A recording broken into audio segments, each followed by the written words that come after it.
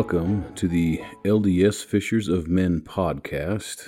I am your host, Alan, coming at you once again from my fortress of solitude, the garage gym, after yet another chest workout on this Monday, the International Chest Day of the week. Everybody who lifts knows that Monday is International Chest Day, just the way it is. And I suppose I'm no different. I've fallen into that trap. I don't know why. Monday just feels like chest day. It just works. It's one of those things. Coming at you again with another podcast here. I was wondering what to talk about, and I wound up actually honing in on what we've been talking about when Come Follow Me. It's funny because I think a lot of times we get these admonitions to study these things. We get manuals and stuff like that, and we are content to allow other people and other influences and stuff like that to spoon feed us what we think that we should know, right? And this does not apply to, obviously, the brethren. Obviously, I'm not throwing shade on student manuals. I'm not throwing shade on any of these, approved reading stuff at all. I think what we do many times, though, is that we will, even if we're going to the student manuals or the study manuals, if we're following that in that stuff, we will wind up not going directly to the source and not studying what these manuals and these guides are trying to drive us towards, right? I listened to Michael B. Rush just barely in his last presentation. I love Michael B. Rush, you know what I mean? I don't know that I am on board with everything that he writes in his books and stuff like that, but I do think that he is a good man and a solid Latter-day Saint, and I enjoy, at the very least, I can put the stuff that he puts out, and I can consider it. Obviously, it's not signed off by prophets and apostles and stuff like that, but I can put it on my bookshelf as a spiritual science fiction. At the very least, it's fun to consider. It's fun to think about and stuff like that. But I what I hang my hat on is the scriptures. What I hang my hat on is the words and the quotes from prophets and apostles. The most recent being the most important. It's one of those things. But one of the things that he actually brought up in his presentation was, and he included himself in this, where he says, the Lord wants to share with us marvelous things. He wants to share his knowledge. He wants to share with us. He wants us to know everything that's in here, that's in these books, in these standard canon that we have, right? As Latter-day Saints, we have all this access to these things that a lot of other people, most other people, don't even consider to be scripture and don't consider at all. We have access to all this stuff, and the Lord wants us to understand. He wants us to know the doctrine. He wants us to know, the mysteries that are within these texts. But if we don't go to the texts, if we don't open up the scriptures, and they're here on our phone, right? If we don't come and seek, then we're not going to be given anything, right? And it really struck a chord with me as I listened to that, and I said, gosh dang, he's right. He really is right. I think a lot of times, and I've definitely been guilty of that in my life in the past. We won't consider the source material. We go through Come Follow Me, and it comes time for family night, and we haven't read the chapters, right, that we're supposed to be on for that week. And we wind up just kind of doing what it suggests in the gospel library, right? We kind of just go through the motions. We're doing ourselves and our children, our families, disservice when we do that, brothers and sisters. And there's so much good stuff to glean from this. And so I said, you know what?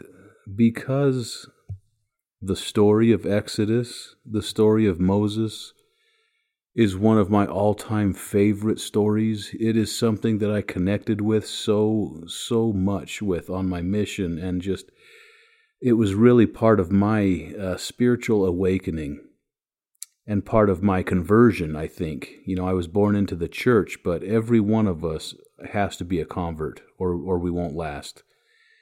If you're here and you haven't been converted, you're a cultural Mormon. And we need to be members of the Church of Jesus Christ of Latter-day Saints, true disciples of Jesus Christ, right? That's the goal. And if you're going to be that, then you need to be converted. And I said, you know what? This is a great excuse for me to dive into Exodus, to, you know, maybe if there's those of you out there, and I'm going to throw in my hat there with Michael B. Rush and say, hey, this includes me. You know, don't just use me as your come follow me study and stuff. You know what I mean? You need to study this stuff yourself.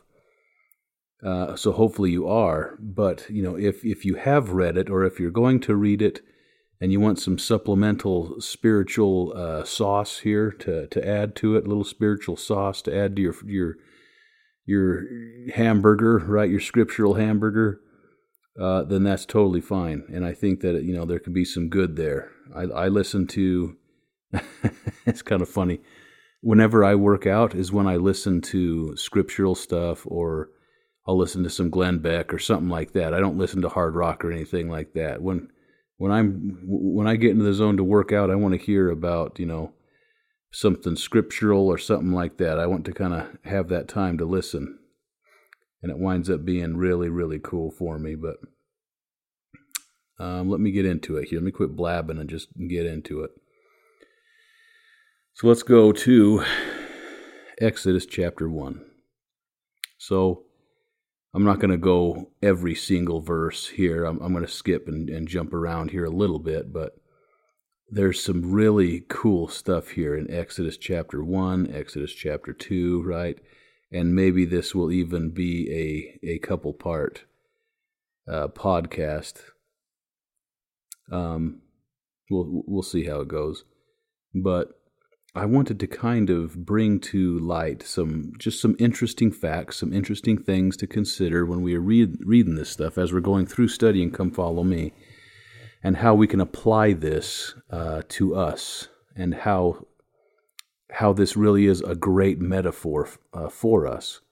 And like Nephi, we should be looking for opportunities to liken the Scriptures to ourselves. So I guess we can set the stage here. The children of Israel needed a safe place to grow and become a nation, right?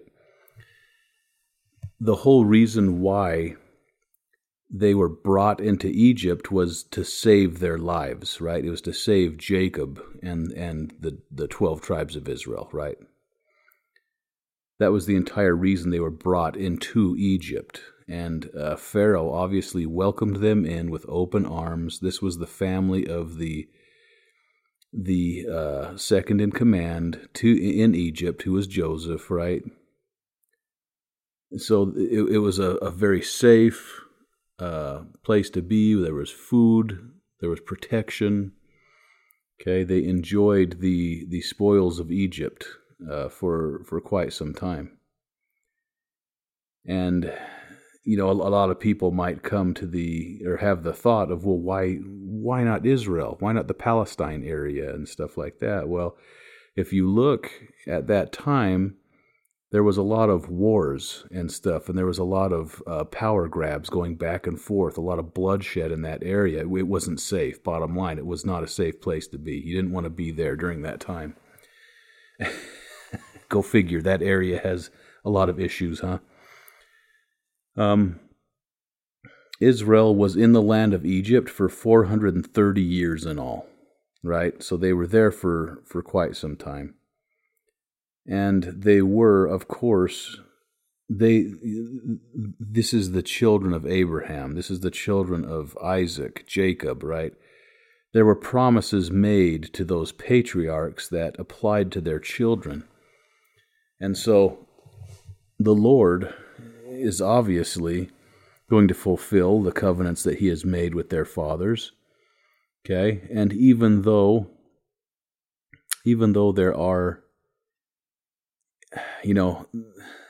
whenever you're in bondage like that, it's going to be really hard on the people and stuff. But, there were some interesting things that because of that bondage, like they stayed pure, they didn't intermingle with the Egyptians. There was an enmity between the Hebrews and the Egyptians, right? So it's, again, no intermarrying. They retained their identity as a nation. They retained their tribes, right? They all knew which one of the 12 sons they belonged to, even when they numbered in the thousands and thousands, okay? They knew their genealogy. That was a point of pride for them. They also knew that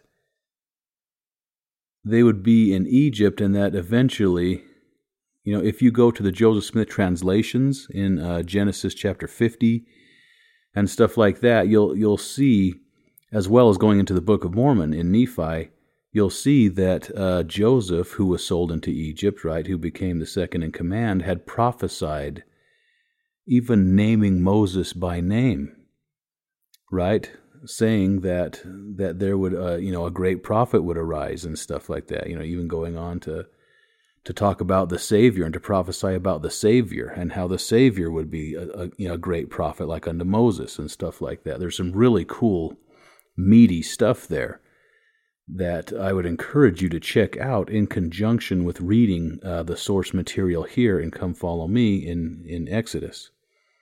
There really is some cool stuff, and that really opens up your understanding and your eyes as to what's going on, and it sets the stage and helps us to digest this stuff a little better. So really, they understood that they were to inherit a promised land, right, and that they would await the coming of the Messiah. They knew that, right? That was a huge deal to them, something that they really, really looked after and sought for. Now, it's interesting when we come to verse 8, okay, I'm skipping to verse 8. Now there arose up a new king over Egypt, which knew not Joseph. And he said unto his people, Behold, the people of the children of Israel are more and mightier than we. Come on, let us deal wisely with them, lest they multiply, and it come to pass that when there falleth out any war, they join also unto our enemies, and fight against us, and so get them up out of the land. Okay, now, that always puzzled me, and I remember coming across this exact verse on my mission and thinking to myself, that is weird. Something about that verse just didn't sit right with me, didn't make sense. You're telling me that Joseph, he winds up interpreting the dream of Pharaoh, the two dreams, telling him that they're one dream, tells him what it means. He is absolutely the reason why Egypt survives as a nation and is able to thrive, right? Selling grain and food to other nations, right? And racking up all sorts of property and making all sorts of deals. It was a seller's market for Egypt, right? So they come into all of this wealth and power directly because of Joseph. Why would there arise a Pharaoh in Egypt who knew not Joseph? Why? Well, let's go to the Old Testament student manual, and it will talk about this. And this is one source. I've checked this out in a couple of different things, and they kind of corroborate each other. Really interesting. So, Old Testament Student Manual. Many scholars speculate that Joseph came to power in Egypt while the nation was under the domination of the Hyksos people. The ancient historian Manetho called the Hyksos the shepherd kings and told how their conquest and dominion were bitterly hated by the Egyptians. The Hyksos were Semitic peoples from the lands north and east of Egypt. Since Jacob and his family were also Semitic, it is easy to understand how Joseph would be viewed with favor by the Hyksos, and also how, when the Hyksos were finally overthrown and driven out of Egypt, the Israelites would suddenly fall from favor with the nation or with the native Egyptians. Now that's pretty interesting, isn't it? So you have these guys who were probably extremely close and buddy-buddy with the ruling class of the time. However, there's some infighting where the original Egyptians, which it's the exact same situation as the Hebrews and the Egyptians afterward. There's enmity between the ruling class there, who has the Hyksos, who has taken over Egypt for that amount of time, who made cool with the Hebrews. The original inhabitants of Egypt overthrow the Hyksos, taking back their kingdom.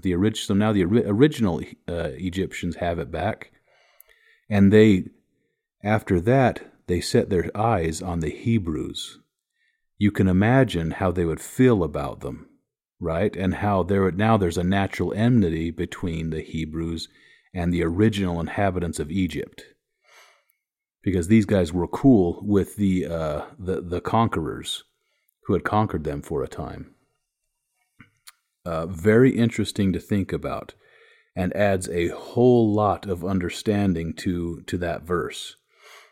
Those couple of verses where they're like, this is a problem. We got a whole bunch of these guys here who were loyal and cool with the Hyksos. So if the Hyksos ever want to come back, they've got an ally on the inside now, right? A neighboring, very close neighbor to us. So that was kind of cool to think about for me and to kind of rediscover as I read through this stuff.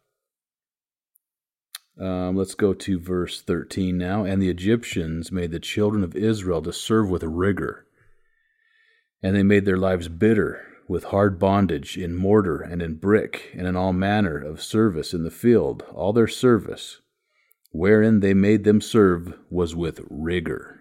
Now notice it mentions that word rigor. If you go to the definition of rigor, in this context, it's talking about demanding, difficult, or extreme conditions. Okay? This was one of those situations where it wasn't like it was just light work. These guys were working, they were getting worked to the bone. They were getting worked extraordinarily hard. Again, there's that enmity there, right? They wanted them to just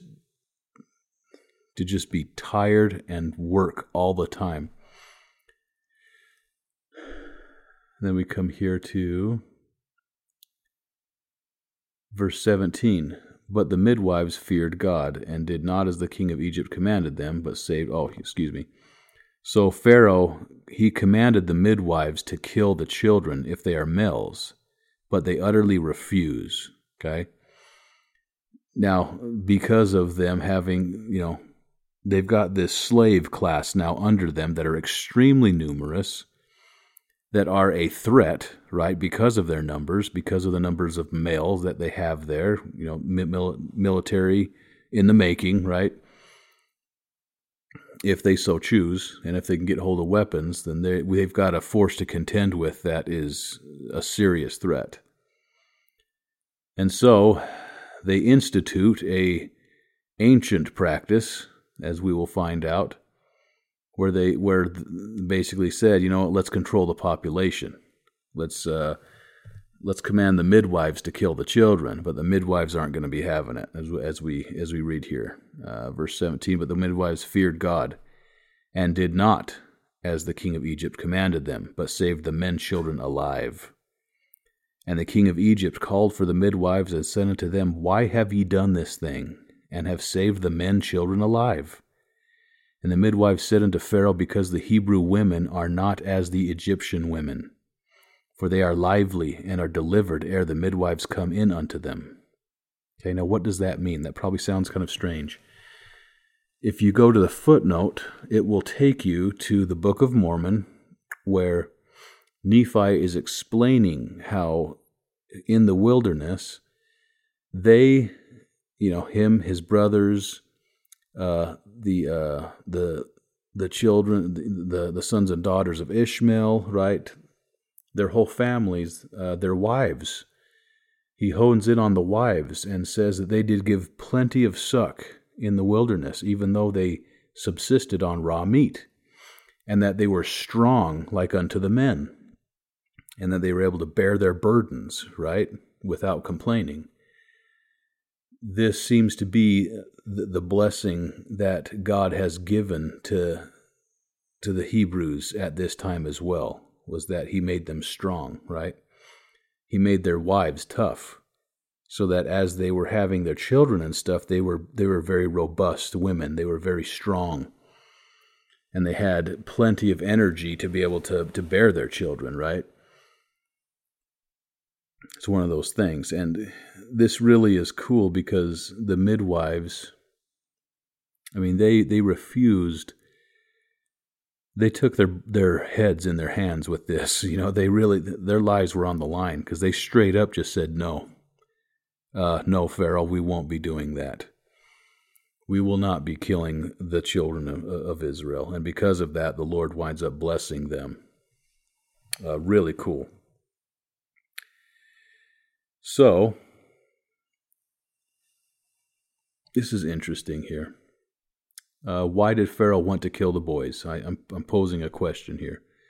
Was it only population control? This is interesting.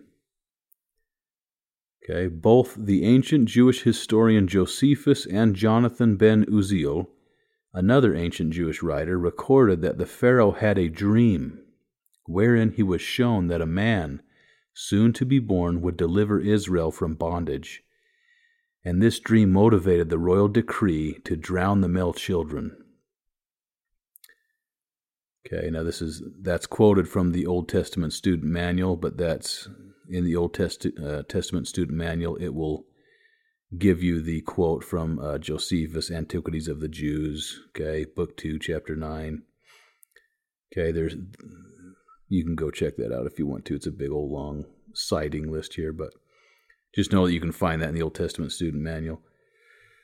That's pretty interesting.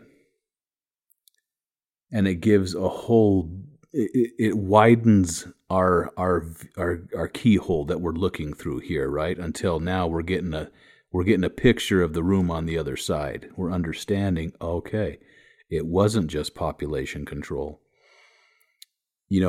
When you have an army at your disposal and you have weaponry and technology above the slaves, right? Like, yeah, they can pose a threat and they can do some damage, but really, like, when you've got bows and arrows, when you got spears, when you got chariots, you can mow them down pretty easily, right? And you can see where the Pharaoh, he gets this dream, right? And he's like, okay. And now, it's interesting because this has happened before. The Jews, as well as the Muslims, as well as many people of the Middle East, they all have oral traditions, right? And I'm going to go with the Jewish one here, because I think that we can glean a lot from Jewish oral tradition. There's a story of Nimrod and Abraham, right? Now, Nimrod, if you'll remember, was the great-grandson of Ham, okay, the grandson of Cush. So he's a descendant from the loins of Ham, who was cursed from the priesthood, right?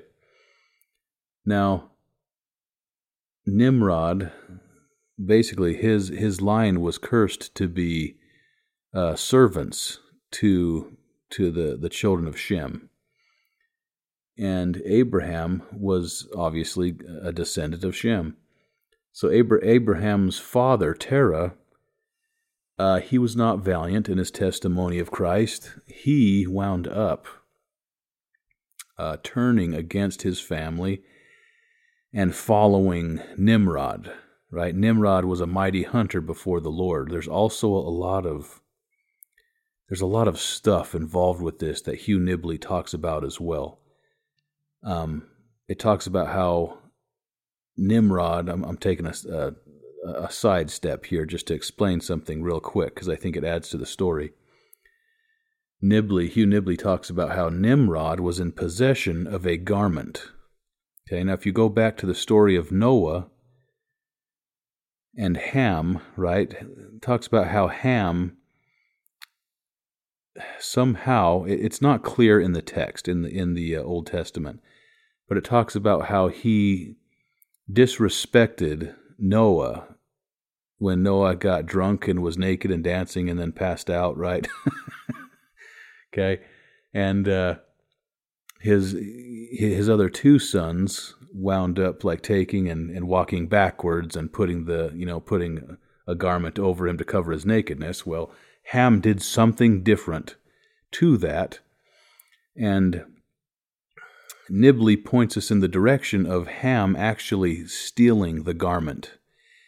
Now, this garment was special in that it was the garment of Adam, right? And it was also how Noah was able to, because he was in possession of this garment, why the animals would listen and give reverence to Noah and obey him in the ark and stuff. And I'm giving you a super Cliff Notes version of this. You can look all of this stuff up. It's fascinating. Okay, but long story short, Nimrod is in possession of this garment, and he is, quote unquote, a mighty hunter.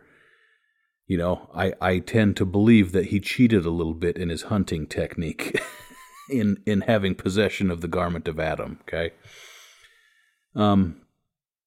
But at any rate, going back to the oral tradition of the Jews, so Nimrod is in possession of this garment, and he winds up conquering and gathering followers, conquering more, and pretty soon he has a kingdom, right? And he sets up his seat in Babylon, where he starts building the Tower of Babel, right? And this is in the land of Shinar. He winds up turning people away from Jehovah to the worship of Baal worship, right? And this tower was referred to as the shame in ancient times because of the sexual perversions and rites and stuff like that happened there. It really was an antithesis to our temples and the temples of Jehovah back in that day as well. So everybody around that time was worshiping idols, brought in polytheism and stuff like that. This is also where there's a lot that goes back to this stuff. If you understand the theology of ancient Egypt, of Greek mythology, of the Romans, even going back to the Vikings, have you ever studied those things and seen all of these threads that kind of come together? It all comes from Nimrod and from his original breaking away and establishing a kind of I guess at the time, a worldwide pagan cult that it borrowed heavily from the truth, but then twisted it into something completely nasty. Nimrod, he knew that there was to be, basically, he knew that he was not set up, he was not God's chosen. He was not from the loins of Shem. And he knew that that from the loins of Shem would arise, obviously, the Messiah eventually, but there would also arise a child who would basically become the king, who would be the anointed, the true birthright ruler, who would inherit, right, the priesthood and all that stuff. Well, it's talking about Abraham. And so Nimrod, in his paranoia, right, he follows in the same, he kind of, I guess, sets the stage and sets the original argument for infanticide by saying, you know what, we're going to take all of the pregnant women right now who are, everybody who's pregnant. We're going to bring them in, especially if they're of the loins of Shem.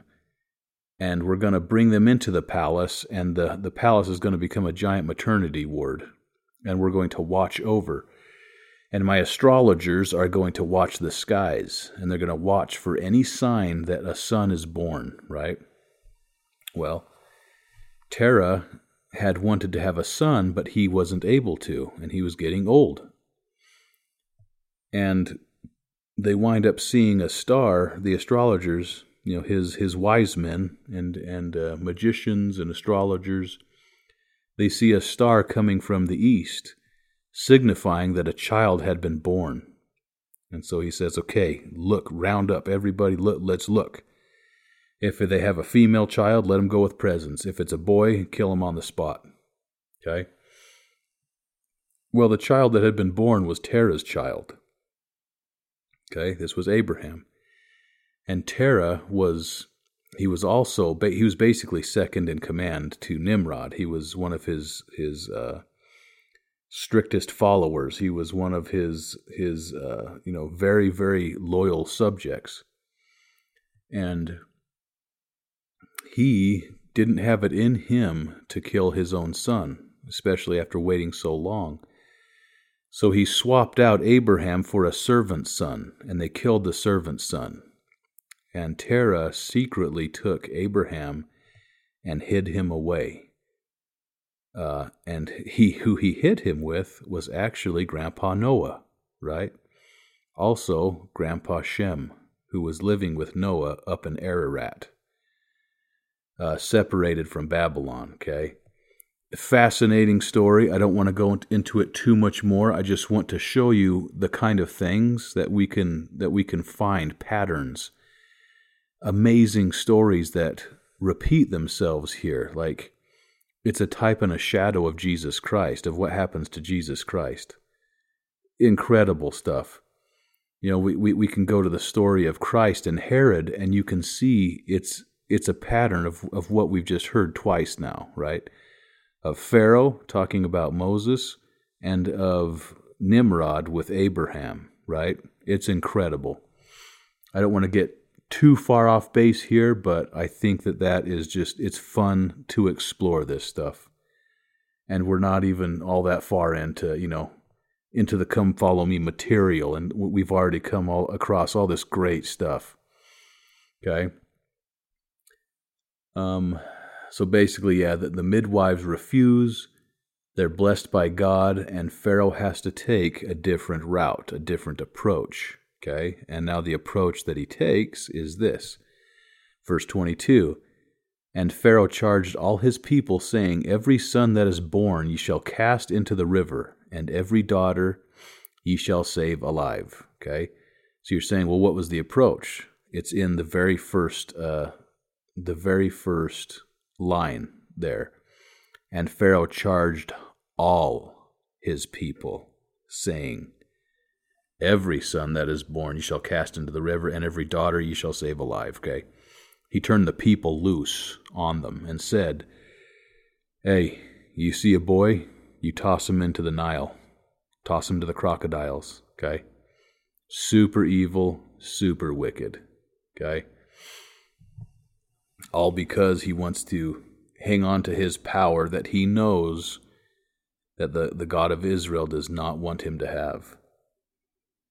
Okay, let's go to chapter 2. So Moses was born to Amram and Jochebed, who were descendants of Levi. Now that's important, okay? Don't skim over that, okay? The genealogy is always something to take note of, and my dad will tell you that all day long, right? So he being a descendant of Levi is significant, and just keep that in mind as we go forward here. Okay, let's go to verse 5. And the daughter of Pharaoh came down to wash herself at the river. And her maidens walked along by the river's side, and when she saw the ark among the flags, she sent her maid to fetch it. Okay? So, obviously, we remember from the story that Jochebed had taken and created a little ark crib for Moses. She couldn't bear to see her baby. She had hid him away for 3 months. She couldn't bear to see him killed, and so she entrusted him to the Lord. Okay? And as we will see, the Lord works in mysterious ways. Okay, verse 6, and when she had opened it, she saw the child, and behold, the babe wept, and she had compassion on him, and said, This is one of the Hebrews' children. Okay, let's pause again. How did she know it was one of the Hebrews' children? I mean, obviously circumstances maybe could have, there's some strong indications there. I happen to believe, and I think that it's pretty much clear-cut and dry, that there was a clear difference in skin tone with the Egyptians and with the Hebrews, right? It was obvious that, this kid was not an Egyptian. So all the stories and all the cartoons and stuff that show Moses thinking that he was a true Egyptian, and they having to break it to him later in life, and it's this big shock, complete nonsense, complete Hollywood. He knew, everybody knew, this guy stood out like a sore thumb in Pharaoh's court. I guarantee it. Okay, he was obviously not an Egyptian. He had a different nationality, a different skin tone, okay? Verse 10, and the child grew, and she brought him unto Pharaoh's daughter, and he became her son. And she called his name Moses, and she said, Because I drew him out of the water, okay? Now, I happened to look at that verse 10 and think, hold on a second. And maybe I'm the only one that thinks this way. But I said Moses. The name Moses. Is that Hebrew or is that Egyptian? Because if I were to adopt a kid from anywhere else, right? China, Zimbabwe, whatever, okay? I'm not going to name that kid after his nationality. I'm going to name him after my nationality, right? So I thought Moses has to have been an Egyptian name. That has to be an Egyptian name, especially where she says she drew him out of the water. Why would she use Hebrew? They didn't speak Hebrew in Egypt. I don't know if that's news to anybody, but they did not speak Hebrew in Egypt. They spoke Egyptian, right? Okay. So I did a little bit of study. And there is some stuff about that, okay, that you can find. So this is just a scholar that I happened to come across. Okay, take it with a grain of salt. This is in the interesting category. This is not doctrine. This is just something to consider. The verb ms, I don't know how to pronounce that, is incorporated into the royal birth names of New Kingdom pharaohs. So you have Amos, which is Ahmose. And the name of the Pharaoh's name, Amos, it means the moon god is born. Okay, and Thutmose, Thoth is born, as the suffix mos, M-O-S-E. In the Greek forms of the names, the verb ms becomes M-O-S-I-S, Moses. Okay, Moses and Thutmoses, those are the names of those other pharaohs. So Amosis and Thutmoses. The name Ramesses follows a similar pattern. Re-mes-su. Okay, re, is the one who bore him. The verb is also found in non-royal personal names such as Tamos. Ta is born, that's the meaning, and Ramos, Ra, is born. All of the above names feature what scholars call a divine or theophoric element, but the Hebrew name Moses stands alone in the biblical text. It has no God's name attached to it. Scholars have debated whether it may have once included a God's name that was later dropped. Okay? That intrigued me. That was interesting. If I had to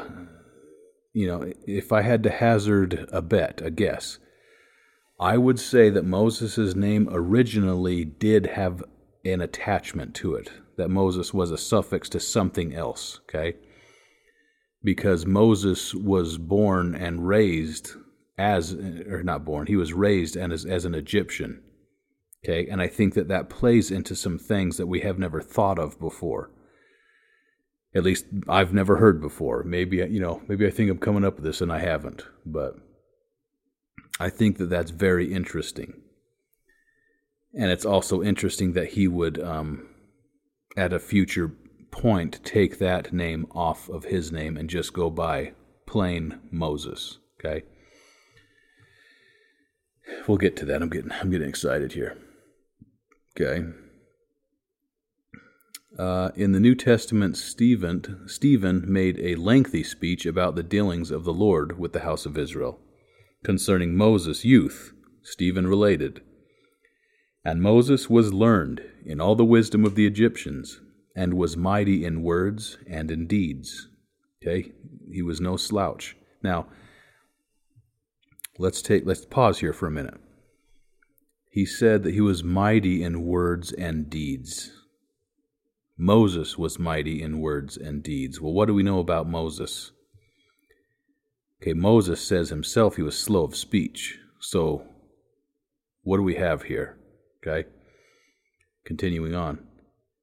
Josephus said that Moses was a very handsome and educated prince and a mighty warrior in the cause of the Egyptians. Okay, I find that interesting. He was educated. Okay, he was mighty warrior in the cause of the Egyptians. Okay, this is all from the Old Testament Student Manual, all available for free on churchofjesuschrist.org.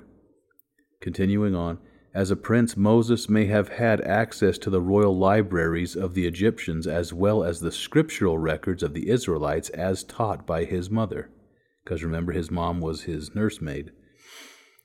Quite possibly, he read the prophecies of Joseph and was led by the Spirit to understand his divine appointment to deliver his brethren, the Israelites. Stephen's address implied that Moses understood his responsibility. And when he was full 40 years old, it came into his heart to visit his brethren, the children of Israel. For he supposed his brethren would have understood how that God by his hand would deliver them. But they understood not. Okay, that's Acts 7:23-25. Paul in Hebrews added further to the concept, by faith Moses, when he was come to years, refused to be called the son of Pharaoh's daughter. Okay, now think about what we've been talking about with Moses' name. Interesting, okay, take it with a grain of salt. Esteeming the reproach of Christ greater riches than the treasures of Egypt. Moses' mother, Jochebed, likely taught him by the principles and righteous traditions of the Hebrews as she nursed and cared for him. Okay, it's the Old Testament Student Manual. Okay, interesting things to consider here. Now that's all good stuff right there, but what I'm saying with him taking his name and taking off the part that maybe a god was attributed to, especially with him being drawn from the Nile, I think it's interesting. I think it's kind of fun. Okay, verse 11. Let's see. And it came to pass in those days, when Moses was grown, that he went out unto his brethren, and he looked on their burdens, and he spied an Egyptian smiting an Hebrew, one of his brethren. Moses obviously ends up he has to get at, he goes in there and he takes care of business, right? And he kills this Egyptian for whatever he was doing to the Hebrew slave, okay? Beating on him, about to kill him. I imagine the Egyptian was probably getting ready to take the life of the Hebrew. And Moses stepped in and saved a life by taking another, okay? Because of this, Moses has to get out of Dodge. He has to leave Egypt, his home, okay? He has to leave Egypt where he is fluent and his first language probably was Egyptian. That's the gospel according to Allen. I don't know if that's a fact, okay? But in my mind, Moses was an Egyptian in everything but skin tone. Okay?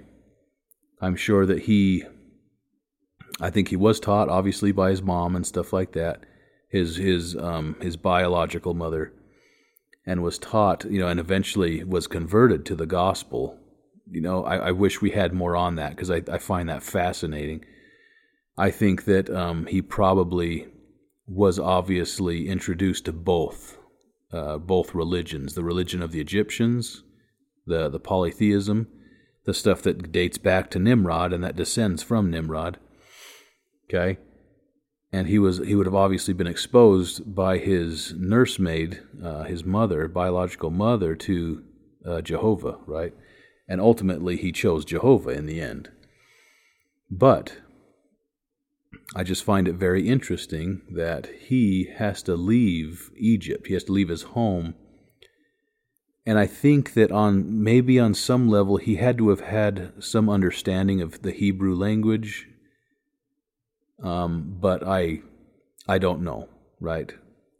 However that happened, Egypt was basically, that was his home, and he had to leave. And I think we can stop at this point and we can say, okay, we have some symbolism here. Egypt has been used in the scriptures in the same way that Babylon has been used to depict the natural man's world or lifestyle, you could say. Okay, it stands in direct opposition to Zion in everything that it stands for, okay? Babylon the Great, right? Egypt. These can be almost synonymous with each other and can be used interchangeably and metaphorically. Okay, so we have Moses leaving the world. We have him leaving the world and leaving the natural man behind. Okay? He has to travel. This was fun to study. He has to travel around 440 miles to get to Midian, right, which is modern day Arabia. So it's on the other side. He had to go around the Gulf of Arabia to get to Midian. Probably wasn't an easy journey, okay? So, and I've had a lot of people, a lot of people will just gloss over this, and sometimes I'll just just to be a smart aleck, I'll say, well, who are the Midianites, right? This stuff's important to know, brothers and sisters. So the descendants of Abraham and his wife Keturah through their son Midian. That's who the Midianites are, okay? So they are also descendants of Abraham. Okay, verse 16. Now the priest of Midian had several daughters, and they had 7 daughters, and they came and drew water and filled the troughs to water their father's flock. Okay, 7, I'm just tossing this out there. 7 is the number of completeness and perfection. Okay, so whenever we see numbers, pay attention. Verse 17, and the shepherds came and drove them away, but Moses stood up and helped them and watered their flock. And when they came to Reuel, their father, he said, how is it that ye are come so soon today? Now, Reuel is another name for Jethro, okay? You can write in Jethro in there in your scriptures if you want. It's the same exact dude, okay? Continuing on, and they said, an Egyptian delivered us out of the hand of the shepherds, and also drew water enough for us and watered the flock. So they said, an Egyptian dude, okay? I imagine he had either an accent and he had Egyptian clothing, which led them to believe that he was an Egyptian, right? Even though he may not have looked exactly like an Egyptian in skin tone. And he said unto his daughters, and where is he? Why is it that ye have left the man? Call him that he may eat bread. And Moses was content to dwell with the man, and he gave Moses Zipporah his daughter, and she bare him a son. And he called his name Gershom, for he said, I have been a stranger in a strange land. Okay, and if you look up the name Gershom, it means a stranger there.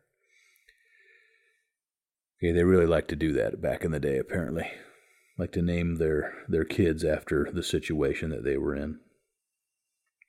Verse 23, and it came to pass in process of time that the king of Egypt died, and the children of Israel sighed by reason of the bondage, and they cried, and their cry came up unto God by the reason of the bondage. Okay, so if you go to like the Bible chronology and stuff like that, okay, process of time, you can just say, you can write this in your scriptures, process of time equals 40 years. Okay, it's a long time. Long enough for the Pharaoh who had it out for Moses to die. Okay, and everybody that kind of had it out for him died. Verse 24, and God heard their groaning, and God remembered his covenant with Abraham, with Isaac, and with Jacob. And God looked upon the children of Israel, and God had respect unto them. Okay, we're at the end of chapter 2 here. This is really good stuff, brothers and sisters. It really is. Like, we can look at all of this stuff, and I know I kind of moved fast because I wanted to get through everything in the time allotment that I have. But we can look at all of this stuff, and this is 2 chapters of Come Follow Me. Or, 2 chapters of Exodus that we have in Come Follow Me, and we still have another couple of chapters to go. And look at what we have discovered here. Look at the symbolism. Look at the metaphors. Look at the fantastic things that we have been able to study without going to really weird sources, right? All I've really used is, I think I've used one source that wasn't from an LDS source. It was something to consider that I thought was kind of interesting, okay? And when I get to the other side and find out that wasn't true, no sweat off my back, right? Doesn't matter. But when we can find these things that help these scriptures to come alive and help us to really understand and find a deeper meaning to what we're studying here, this is what the prophet is admonishing us to do, right? I remember President Nelson saying, the Lord has such wonderful things that he wants to share with you, right? He has such wonderful things that he wants to share with you. But if we don't ask, if we don't seek, if we don't knock, how can he share these things with us, right?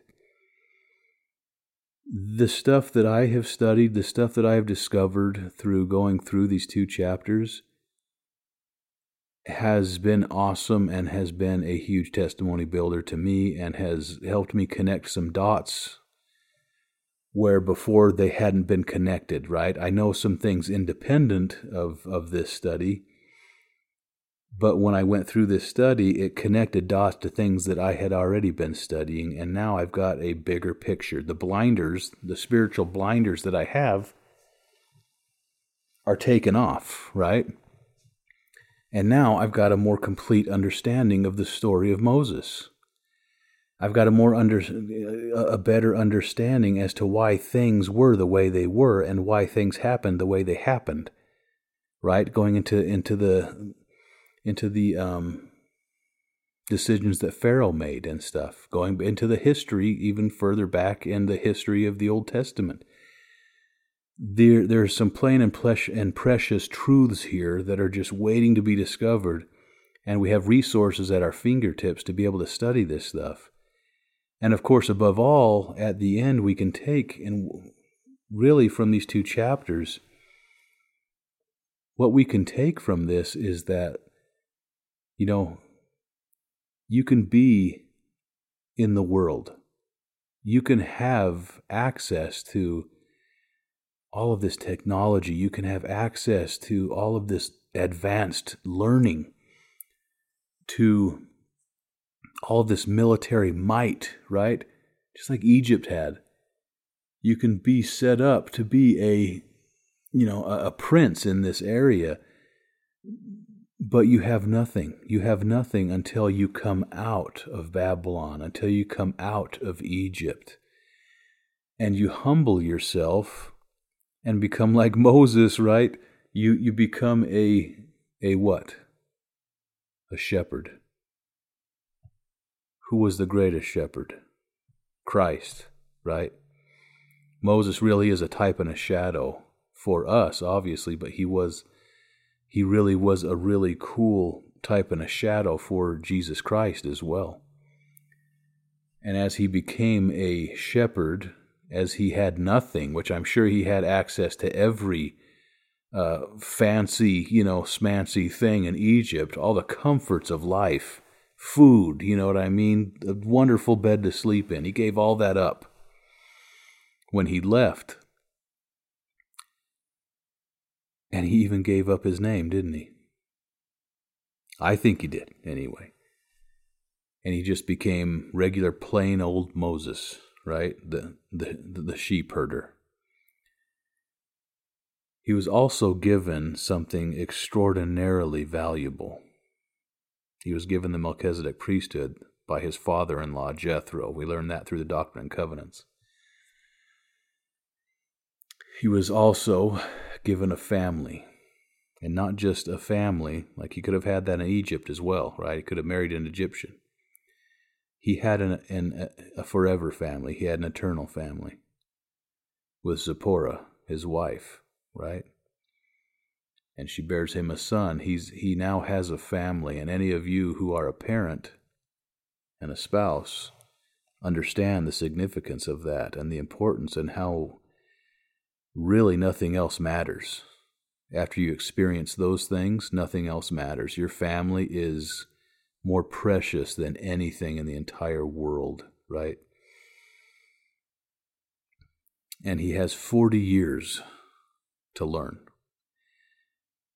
to become converted to the gospel of Jesus Christ and to become ready.